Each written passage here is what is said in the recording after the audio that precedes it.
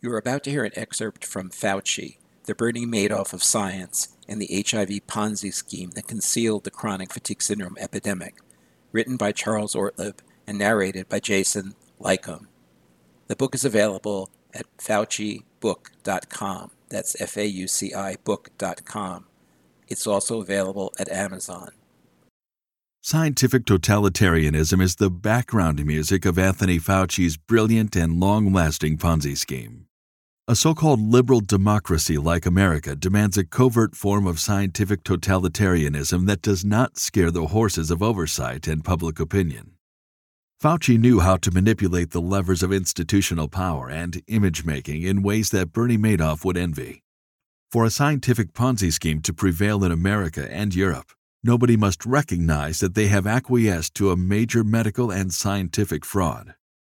Doctors must follow protocols established by the HIV/AIDS Ponzi scheme, and patients must not question them. Sanctions should stand at the ready if they do. Nobody must see the telltale signs of fraud, deceit, and censorship. Fauci knew the tricks required to turn Ivy League-educated elite journalists into servile puppets and perky stenographers. I coined the term Bob Club to describe the sycophantic journalists who enabled the massive scientific fraud of disgraced National Cancer Institute researcher Robert Gallo.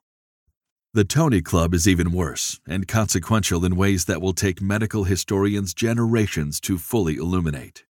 A long list of servile journalists who were chummy with Fauci and enabled his Ponzi scheme will have a lot to answer for. An intimidating voice, a good haircut, and suits that fit well go a long way in science, especially if you are as skilled in the art of veiled and not-so-veiled threats as Fauci is. Laziness is not a Fauci flaw. It took a great deal of industriousness to cover up the role of the HHV 6, 7, 8 family viruses in AIDS, chronic fatigue syndrome, and a myriad of immune disorders that constitute the real AIDS epidemic that the Ponzi scheme conceals from the public. To keep the entire NIH establishment from dealing with chronic fatigue syndrome and its relationship to AIDS for almost 4 decades took a great deal of persistent effort. Fauci is not stupid. There is no way that some part of him didn't recognize that serious chronic fatigue syndrome research would have easily brought down his whole HIV house of cards if it had been officially acknowledged. Even noting publicly that it was uncanny the way any little bit of chronic fatigue syndrome research, and there is tons of it, showed the illness was similar to AIDS would have threatened the Fauci Ponzi scheme. The HIV house of cards and the wall that separates AIDS and chronic fatigue syndrome are the Fauci legacy. The recognition that he got AIDS wrong because he got chronic fatigue syndrome wrong, and vice versa, would have turned him into an instant disgrace in the eyes of his family and friends. The egregious self-esteem he had carefully nurtured from his early days in Brooklyn would be a plate of Bethesda toast. In my career as the publisher of New York Native, 1980 to 1997, I had one phone conversation with Anthony Fauci in which I heard his petulance and thin-skinned nature in real time. I called him after I had written an editorial that was critical of Fauci in the form of a satirical poem.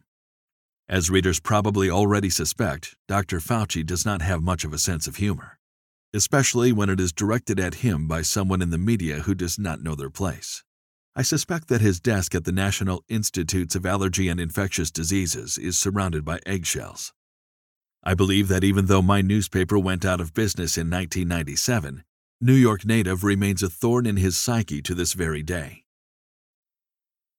We hope you enjoyed that excerpt from Fauci, the Bernie Madoff of science, and the HIV Ponzi scheme that concealed the chronic fatigue syndrome epidemic. The book was written by Charles Ortleb and narrated by Jason Lycum. It is available at FauciBook.com, that's FAUCI book.com, or on Amazon.